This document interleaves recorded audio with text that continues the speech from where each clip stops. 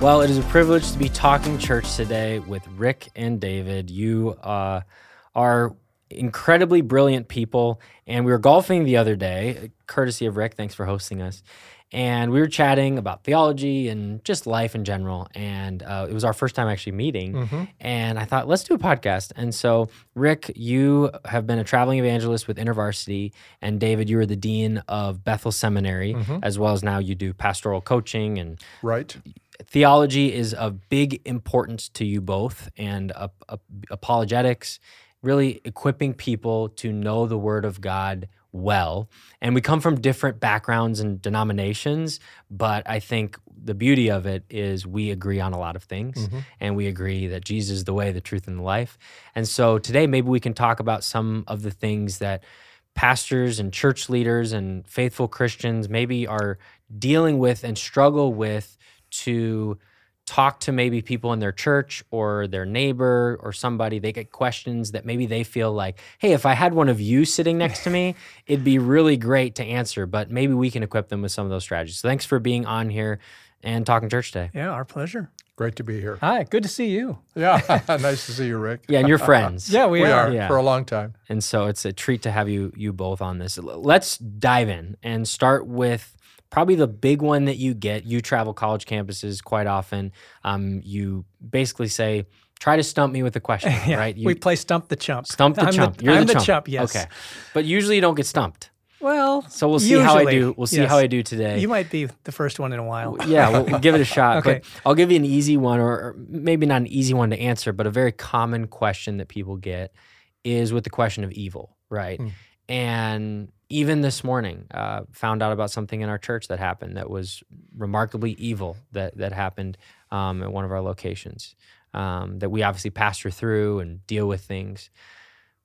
I thought about it this morning. People think about it quite frequently. They hear about a child who drowns. They experience fatalities or natural disasters, things that are hard to comprehend. And the question that you probably get on these campuses that I'm sure you both wrestled with before as leaders is, how could a God that you claim to be good allow this evil, heinous crimes, horrible things? I won't list all of the horrible things, but people can imagine. How could a God that's good allow those things to happen? So whoever wants to start. Can I start and then turn it over to you for a Sure, second? fire away. One of the things that David and I have talked about over the years is that the first thing is people need is care. I mean, you can jump into the why and into the philosophy. I remember many years ago when my father passed away, we were all very sick about it. And my mom finally, after a few weeks, sat me down at a restaurant. She was not a Christian at the time. And she said, Rick, why did this happen? She wanted to know the why. But at first, it kind of took a while to build up to these more philosophical resolutions and theological answers to the problem. But at first, people need to be cared for. And I think as apologists, pastors, church leaders, that should be our first impulse. And then what happens after that? Maybe you can go into that a bit. Yeah, no, let me put an exclamation point on that, because I think that so many times people are feeling, you might call it the personal side of it, which is the pain, the white heat of pain that I'm experiencing, Right. As opposed to the philosophical side, which are all the explanations and the answers. And if they're asking the personal question and a pastor responds with a philosophical answer, that's really a mismatch of Right. question to answer. And I would just say, too, from my own personal experience, the place where I nearly left the faith was sort of going down the rabbit hole of trying to explain the problem of evil. Really? And I was in a graduate school seminar. The whole seminar was on the problem of evil. So you could see this was going to be an exciting course, Yeah. Lots of rainbows and we have a short daisies. podcast. So. Yeah, exactly. But as we went around the table, each person shared their own experience with thinking about and experiencing evil. And every single person in the class except myself, they all said, I used to believe in God, then I encountered evil, now I don't believe anymore. And I was the last one, we went around the table and it came to me and I thought, oh my goodness, what do I say now? I'm sort of like the only one here, and I started there and it kind of went downhill. So this is a an existential question that has to do with first caring for people who experience the pain, but also reinforcing people's faith and understanding enough that they're not sort of thrown off, come to the conclusion that, hey, the Christian faith doesn't make any sense. Actually, it makes more sense. But that's a sort of a personal encounter for myself where these two sides, the sort of personal caring side and the philosophical answering of the question side, both come into play. Yeah, there's certainly questions beyond the question, and there's several layers to this. But when, if we have a basic level in this conversation, where's the starting point with this conversation? Because I think if, to your point, if it's not in care as a pastor and in ministry, then you're not being the shepherd that God's called you to be, right? You're just being a professor that's trying to answer that question. Mm-hmm. And of course, we need those too. But when it comes to when someone is ready to have this conversation, to where maybe they're wrestling just like all the people in that room or just like you were, where have you guided people to starting to answer that question to where it does make sense with the faith that we're building? Mm-hmm. Well, I think one way to transition from the personal to the philosophical is to ask the question, are you ready for this conversation yet? Ask their permission. Would you like to go there? Would you like to talk about some possible solutions, some possible reasons that theologians have given to address this problem? And if they say yes, we can go into it. If they're not ready, they can let us know. So there's a sensitive moment there. But one of the things that theologians talk about, and you're one of the theologians on this, is to go to what's called the free will defense. In other words, God didn't create us robots. He created us like himself with free will. And one of the theologians that I follow, he said, well, maybe God has $1,000 of free will and he gave us 100 of it. Maybe he didn't give us quite as much as he has, but he gave us something. And he gave us the ability to choose otherwise than himself. He has offered us an invitation to be in relationship with him. And he's given us the ability, if we wish, to say no. And that's what happened in the Garden of Eden. That's what happened in Genesis 3. And so when we fell away, when we did exercise our free will against God, we brought the whole world down with us. And so now we live in this war zone, this battle zone, where bad things happen to good people, where the incident that you gave, the example of a little girl drowning, that's just a horrible thing. And that's, unfortunately, the sort of thing we can now expect in this fallen world. And do you want to take it from there? Yeah, I agree with that entirely. And of course, the question then becomes, why is freedom so important? What makes it such a big deal that we have this gift of freedom? And I think the answer to that goes right back to the reason why God created us, which is to experience community with him.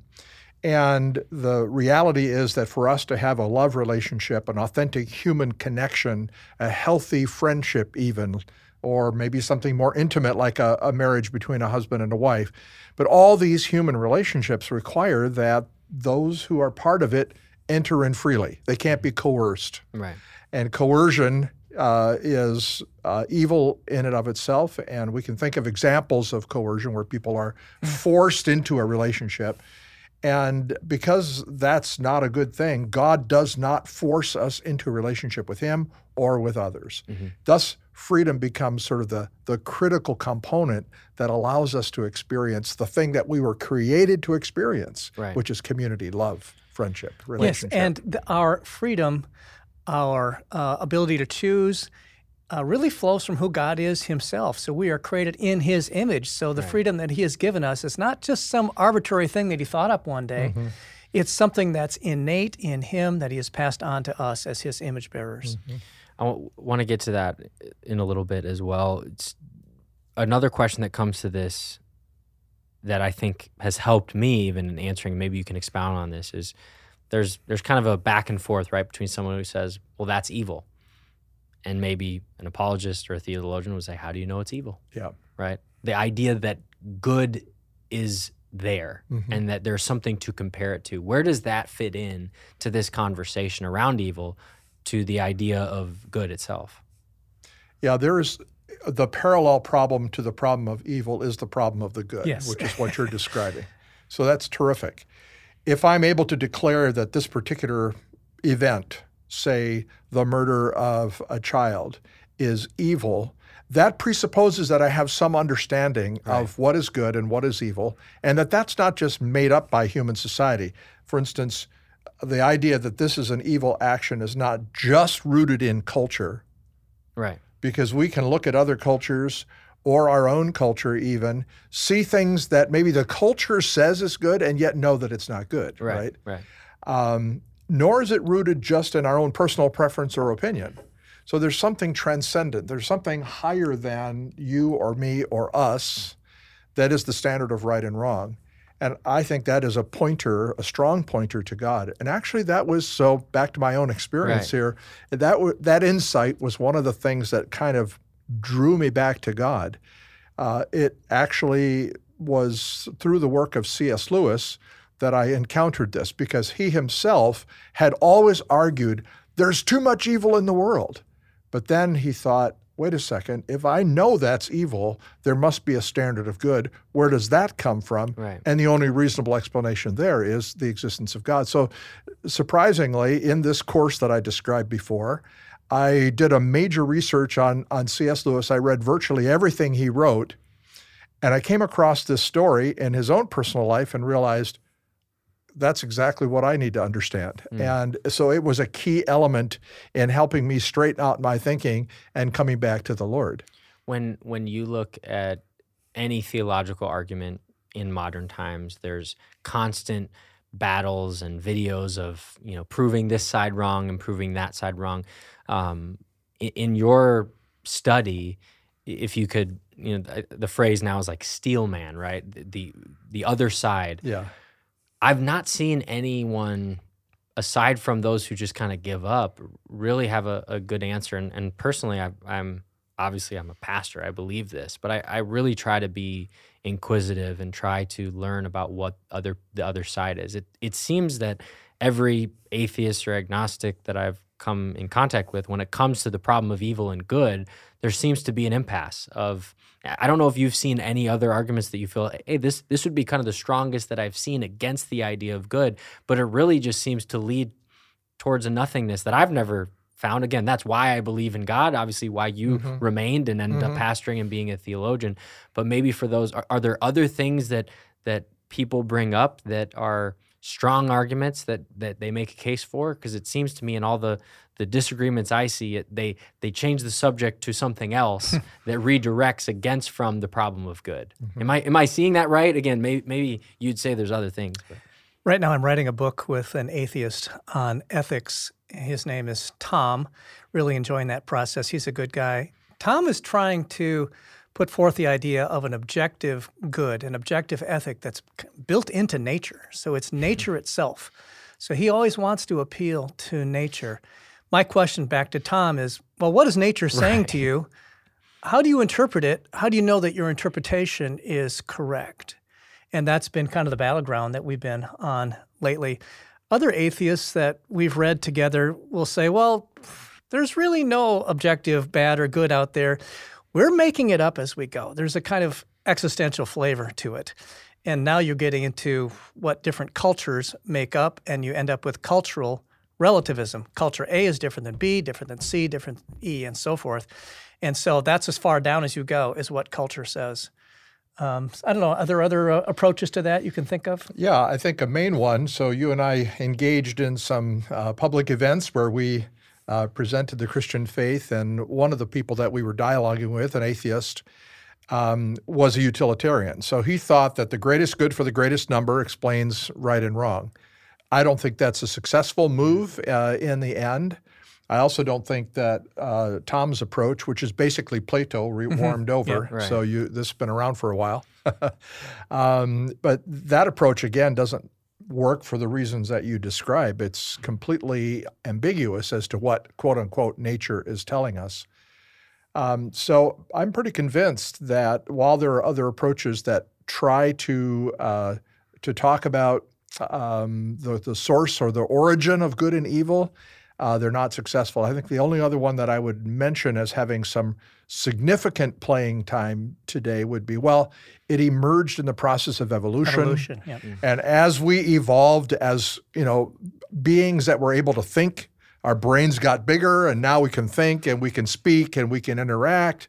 And so that's how we started to think about right and wrong. The only problem with that is if right is only advantageous for evolutionary survival, that doesn't put any duty or obligation on me that I actually do what is good. Right. There's no reason why I ought to do the right thing. I might believe that it's the right thing or feel that it's the right thing, but that's not saying I am obligated or duty bound or that I should do this thing. This is the old getting from is to ought, or from description to prescription. You can describe certain behaviors, but as soon as you start to say, well, we're going to prescribe these for everyone else, that's a pretty big philosophical leap there. And I don't know, I've never really seen it done successfully from an atheistic perspective. One of the things that is a topic that's very popular today is obviously around our identity, around different things like that. It seems to me that the great equalizer of all scientists, billionaires, thought leaders, musicians, the great equalizer is life, right? The breath that we have or the end of it, right? When you see somebody die a tragic death, a few months ago we saw the billionaires die in the sub accident, right? And it's, oh my goodness, the great equalizer is that at any moment your life could be over. It seems that to me, maybe, and again, you've both had much more experiences with people in academia who are non-believers than I have, but it seems to me almost that maybe there is a root cause of what they're trying to prove against, which is against God due to maybe a situation that they're mad about, or they are frustrated with God, or they can't wrap their mind around this. But when it comes to life, it seems like that's kind of under attack today. Like, again, who our identity is, the image of God, you mentioned it. Obviously, there's topics like abortion and other things that are different political and things that are really popular today.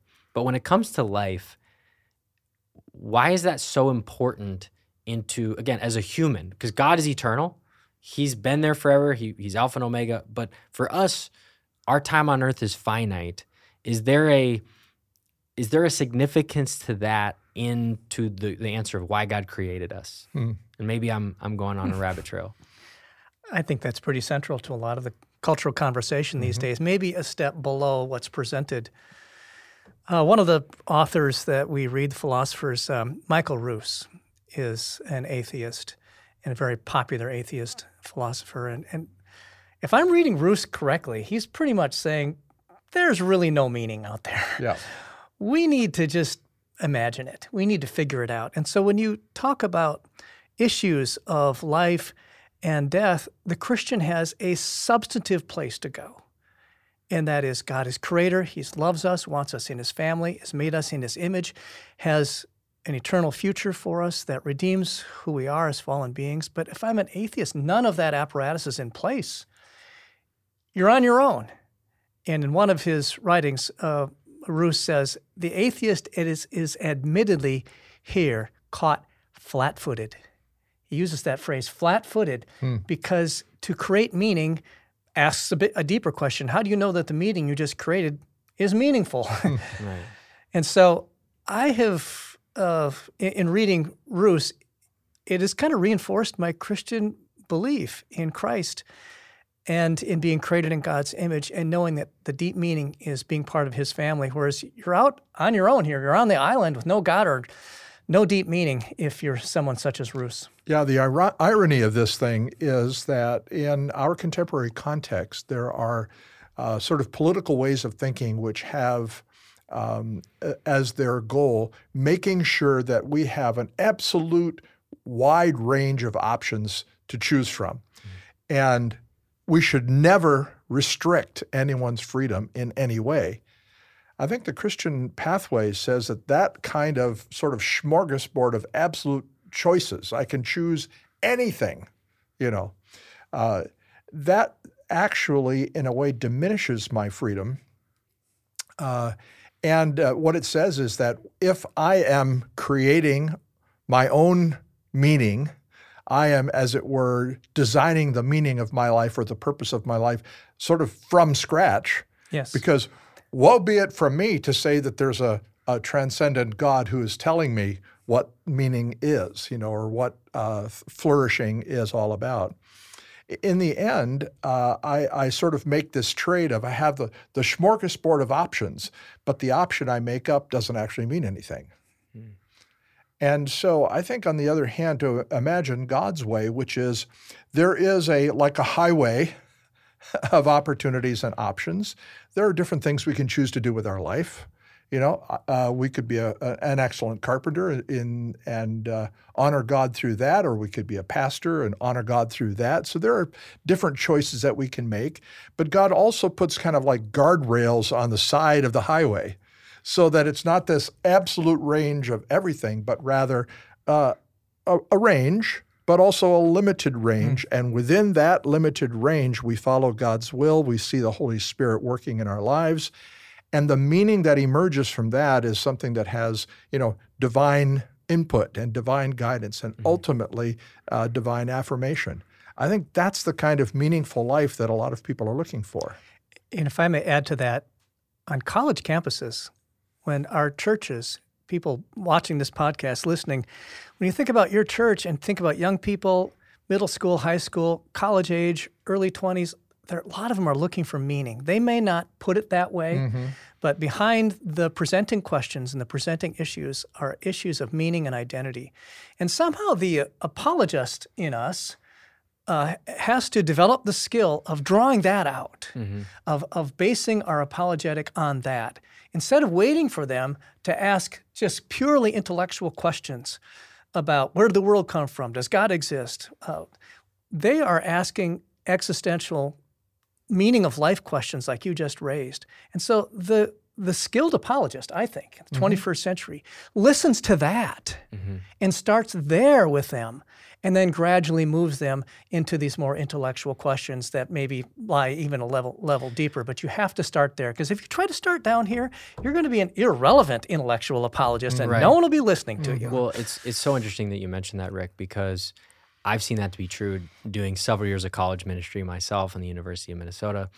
And even when proven wrong, oftentimes, I'll include myself in this group, but young people, whether that be Gen Z, I'm right in the middle of millennial and Gen Z, even when proven wrong, that doesn't necessarily shape their worldview like it used to. So, okay, I'm wrong on that, but I can be right because the world has told me I can be right.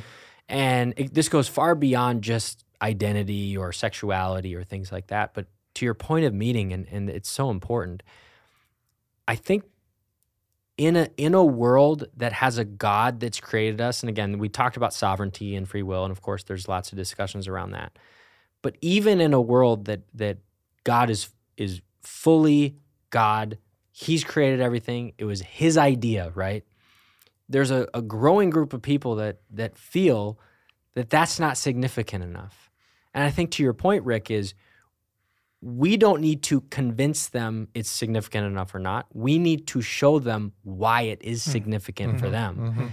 And I think that's the missing link, again, to your point, is we have on one side a fundamentalist attitude of, how do you not believe this? Again, all the three of us sitting together, we've reconciled the problem of good and evil, and how if evil exists, then there must be a good. Where does that good come from? It comes from God. He's the creator of everything. But in some ways, people are fine that we believe that. Maybe they even believe that, but there's that missing link between why does it matter to me? Because even in this libertarian mindset, and forgive me for going long, I want to hear more from you guys, but in a libertarian mindset of look what I can do, look what I can accomplish. Self-empowerment. Yeah, against the government, stick it to the billionaires, all those people who've been hoarding the power, the people with historic power in our country, races, all sorts of things. There's a common thread of this is we want our own individualism. Is there a case, or could you help maybe describe to somebody who might be in that situation, and I believe if there's people listening, many in their churches are in this situation, especially those under 30, who the case of where does my identity fit into this grander plan that God has when it seems that there's a bunch of evil, there's a bunch of hate, there's all these different things. If I dye my hair blue, you think I'm crazy. And there's almost this lack of creativity and the legalism and the fundamentalism and all this. I don't want that. Mm-hmm. So the way I find that is by finding it in the world and finding it in the secularists and finding it in LGBTQ and finding it everywhere. What would be your case to that person to say, here's where you can find that beautiful, unique individualism, but that's tied to our Creator, that it doesn't become almost a brand of who we are, but it comes under the authority of the great story. Mm-hmm. Well, you've asked a big question there, and there's many threads to that. But I definitely believe that there are versions of Christianity that understand some of the structure, but have missed the point. And I think fundamentalism, is an example of an approach to the faith in which we have the structures and the rules and the categories, but we're missing the heart of it. Right. And so we can certainly move away from that kind of brittle, I would say, and legalistic approach to the faith, but we want to capture the reason behind the rules. So let's say, for example, the church says that we should not be having sexual relationships, sexual intimacy prior to marriage. Let's just take that as a sort of a rule. The fundamentalist is going to have a rule. You break the rule, God's going to punish you, you're going to hell. Right. Okay. If that's what Christianity has to offer, we've missed the point. See, for me, the rule that we don't have sexual intimacy prior to marriage is actually rooted in something far deeper, which is that God wants you to flourish. He wants you to experience the depth of everything He has in mind for you, which is a beautiful relationship between a husband and a wife. And so it's that the rule against sexual intimacy outside of marriage is not God preventing you from having a good time, and He's going to wrap your knuckles or worse, send you eternally to hell if you break the rule. The point is that the rule is one of those guardrails that helps you get back on the highway, and the highway is the life that God intended for you to experience in community. Right. So that would be a place to start, is to make sure you understand that all the moral guidance of the Christian faith is intended to open a pathway for us to experience joy and flourishing, rather than some kind of a rule that's preventing us from experiencing the best possible life. Right. I think a lot of these questions, too, need to be framed up in the larger biblical story. If you just go to the prohibition passages on these things, it seems kind of random. But to get back to your example of sexuality, proper use of the gift of sexuality that God has given us makes sense in the larger narrative of who God is as Father, Son, and Holy Spirit in relationship, created us in His image, invites us to relate to each other in a way that reflects Him. And when we fall away, we are redeemed in those relationships and redeemed back to Him, reconciled back to Him into a glorious end. And that's kind of the quick summary, you might say, of the creation, fall, redemption, and consummation. And so any rules that we come up with that might be in Leviticus or 1 Timothy or Corinthians or whatever it might be, makes sense in this larger narrative. Okay, and I think a lot of us know that, but we forget that when we're dealing with young people, which I do all the time, when we're dealing with young people, they need to see how this fits into the grander narrative, the whole story. Otherwise, it just seems random, and it seems like a prohibition, and it seems like a bunch of rules that they can do without because it's that preventative measure against their fun, a preventative measure against the good life. And why would God be against the good life? Right, exactly. Yeah. In my graduate studies, I had a class meta-narrative of Scripture. Excellent. And when I finished that class, I almost sat there staring at the computer going, wow, this makes so much more sense. Does. You know, It does. I think maybe as pastors, we could learn to be better at teaching that, right? Be better at weaving it together. I think at times we fall victim of the felt need, and we teach about the felt need. We teach about what the Bible says about the felt need, but maybe the final missing piece is we miss connecting it to the greater story. One of the things you mentioned there about the Trinity, talk to us about the Trinity and how maybe we miss some key points of the Trinity you mentioned the image of God, right? How we were created. I think it's confusing to people, even to pastors, even to people who've been in church their whole life. We understand the three parts of the Trinity, but maybe we miss the significance of it. There's a lot of implications of the Trinity. For sure. So when I was in seminary, and this was in a previous millennium, so that's a long time back, I remember that our conversations around the Trinity at that time were around the idea that, well, at least it's not illogical. At least it's not like there's not a contradiction in terms, right?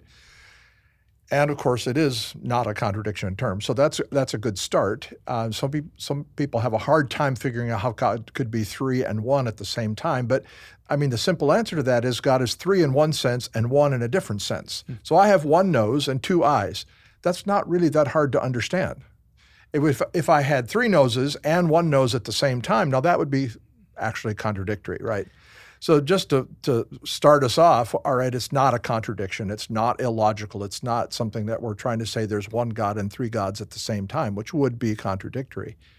But in the years since, there's just been lots of very fertile conversation around the concept of the Trinity and how it actually provides a model for our lives as well. So there's unity and also diversity. And if you think about the marriage between a husband and a wife, there's unity, the two shall become one flesh, and there's also diversity. One is a male, one is a female. There are different personalities, there are different giftings, there are different experiences. And by the way, when you get into a marriage like that, it puts a real cramp on some of the things that you would like to do. Freedom is constricted in that relationship. Because when I said yes to Sandy, in that very moment, I said no to about 4 billion other women who could potentially be my wife. Now, I can tell you for sure, when I stood in front of Pastor Jackson and said, I, David, take you, Sandy, to be my lawfully wedded wife, in that moment, those 4 billion that I was saying no to, I wasn't thinking about that at all. And actually, that's kind of a model for all Christian ethics, because when you're focused on what's to gain, you're not focused on what you're paying, what you're losing in order to gain, right? But the Trinity, with a community of relationships that is healthy and wholesome and pure and unifying and yet distinct in their person, that's exactly the way human community should be functioning. Right. And when our culture encourages us to think individualistically, like, I'm going to look out for number one, I'll relate to you as long as it's helpful to me. If it's not helpful to me, you're going to cost me something, well then tough beans for you. I cut you loose at that point. Right. Well, that kind of self-centeredness, maybe seems nice at the beginning, but it's what leads to isolation. It's what leads to anxiety, depression, and all these other things. And COVID, of course, has revealed to us the degree to which that kind of social isolation is destructive of human flourishing.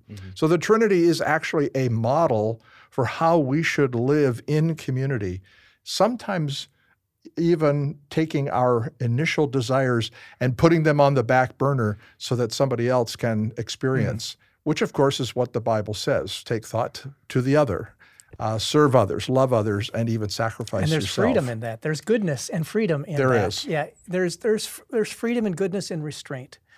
There's freedom and goodness in deferring to the other. I often tell college students and graduate students that we all know we're made for community. I mean, that's even a cultural cliche. But when you tie it into the theological origin of that community is first found in Father, Son, and Holy Spirit, and we are made in the image of a communal God, then our being in community makes total sense. Now, if I was in Islam, you have a singularity as the deity, and then community doesn't flow as logically and organically from a singularity as it does in Christianity. So when I'm with Muslims, and I do a fair amount of Muslim apologetics, that's one of the things I emphasize, that we start with community, and then human community makes sense after that. Beautiful. A lot of what we've talked about has been about those who maybe are waffling in the faith or atheist. Obviously, you brought up Islam and other religions. When you think about the question that's maybe brought up And I read this just last night. A family had their daughter say, well, I think all roads lead to heaven, or all gods, right? Of course, there's some religions that are very different. There are others that are monotheistic, others that have tendencies or things that they've grabbed from Christianity and Judaism's past. When I think the simple answer to, we believe in Jesus, we believe what he did was true and that he raised from the dead. But maybe when answering that question to somebody who's younger, and obviously you talk to college students quite often, or maybe even a high school student that says to their parents, I don't know, I think that God is, I believe in him, but I don't see any sort of significance or reason why we need to do all those things, because I believe he's loving, he's great. I believe in him. Maybe I was baptized as a baby, or maybe I got confirmed, or fill in the blank, whatever it is, that I'm good. What would be your response to maybe a young person or a parent who's asking you the question, how do I respond to this question? Are you asking the question of what about other religions, or just about the Christian who's drifting a little bit? And well, I would say the lack of importance, like whether I'm a Muslim, I'm a Buddhist, or maybe even the monotheistic religions, but like it's not a big deal that I don't do those things, right? That the highway leads to flourishing, but I'm okay with being on the periphery of the flourishing as long as I get in. Mm-hmm. Oh, okay. Because I think God's going to, almost universalism in some ways. Mm-hmm. Yeah, well, okay, yeah. I want to talk to students about the fullness of being a Christian. Now, God does share some of that fullness in other places. It's called common grace. So people of other religions or no religious faith at all, the nuns, the duns, the a lot of different people get to experience the grace of God, but it's a foretaste. It's a hint. It's a suggestion of the fullness therein. And C.S. Lewis talks about this. He says, we spend our time what is that saying, in the mud pies, and we don't playing around in the mud pies because we don't understand what the beach is like. And so isn't it up to church leadership then and church laity to model the fullness of Christ in our lives? So this is too simple of an answer, but A, we have to model it, and B, we have to teach it. Right. And unfortunately, a lot of times we don't model it, or we don't teach it explicitly. And young people can, if we're not modeling it and we're not walking the talk, they can see that right away. And so we have to walk into the room modeling it in Christian community with other Christians so that the whole church is modeling this fullness that God has placed in the Christian faith. Yeah, I like that fullness idea. I think that's really great. And really going back to the early philosophical origins of in Western culture, the question was, what was the good life? Or one of the central questions was, what is the good life? What's the kind of life that at the end of the day, you're going to say, that was a life worth living? And to start with that question is to ask not, what do I want to do this afternoon? What do I want for lunch? When are we going to party? But to ask the question, in the total scope of things, how will I live my life such that, when I have passed away and people are speaking about me after my death, they will say that this life was well lived, that it was a beautiful life, that it was a good life. So that's a great, great question. And I think to start from that, sort of start with the end and begin with the end in view, and then kind of work your way, well, what kinds of things should I be doing in my life now such that in the end my life is a life worth living? And I do think that the fullness of life is a great way to think about it. I mean, Jesus said, right, I have come to give them life and life abundantly. Abundant life, what is that? Life that's overflowing. You think of a plant that is overflowing with fruit. We want to be living our lives in such a way that they're overflowing with fruit. Now, some people think that the discipline that would be required to live such a life, may not pay off. But it turns out that the Bible is confirmed by all kinds of social science and psychological evidence that tells you when you learn to become the person who is generous, who serves others, who is willing to sacrifice for the good of the group, who is empathetic with the hurts and pains of others, when you live that kind of life, you're happier, less likely to struggle with mental health issues, and actually you live longer. People who are deeply in community, that community feeds something into my life such that even my body responds and I live longer. Yeah. So to me, all these lines can sort of come to the same point, that the kind of life that Jesus taught us to live is a life that, yes, it does require discipline. Yes, I have to limit my freedom. Yes, I have to say no to some things. Both those are things that are going to hurt me. And in the end, as I form that kind of life, it will be the sort of thing that, looking back, I will say, this was the best life I could have lived. And Tim Keller chimes in on this issue too. He says, this is the life we're called to. Here's how to live it. Now go live it. That's kind of what we say from the pulpit quite often. And then Keller says, but wait, I can't live it. Yeah. But there is one who did. Yeah. And when we join together in faith with the one who did and follow his model and live out our life in the power of the cross and the power of the resurrection, the power of the Holy Spirit, it's the one who did live the life in front of us that we can emulate and follow. And when we are filled with his goodness and power, we can actually do these things. And I love that message, because a common objection to what we're talking about on campus is that, well, I can do all that without God. I already have a good life. Why do I need you guys? But when real life happens, I'm speaking, this is a euphemism, when life happens, where are you going to go? Right. And you're going to need more resources outside of yourself. And what Keller is getting at is those resources are found in Christ. And we need to point out to people that eventually you can't live the good life without Jesus. Well, it's a perfect landing spot for this conversation, and the time went too quickly, but maybe we'll have to do it again. But thank you both for this conversation. And if people want to learn more about or what you're working on, give them maybe a short thing to say, hey, I want to learn more, or you've taught me in this 40-minute conversation. Where can people learn more about what you guys are doing? rickmatsonoutreach.com is my website, and I have a book called Faith is Like Skydiving, which is, it's not just an apologetics book, because there's plenty of those out there. It's how to have the apologetic conversations. Yeah. So it kind of coaches your conversations. And a lot of this I learned from this man. So he's quoted in there a few times. He was my professor in seminary. That's awesome. No, that's great. Yeah, buy me a cup of coffee and I will gladly spend an hour in conversation. Very cool. Well, thank you both again. Yeah. It was a pleasure. And Thank you. I know this is going to bless a lot of people.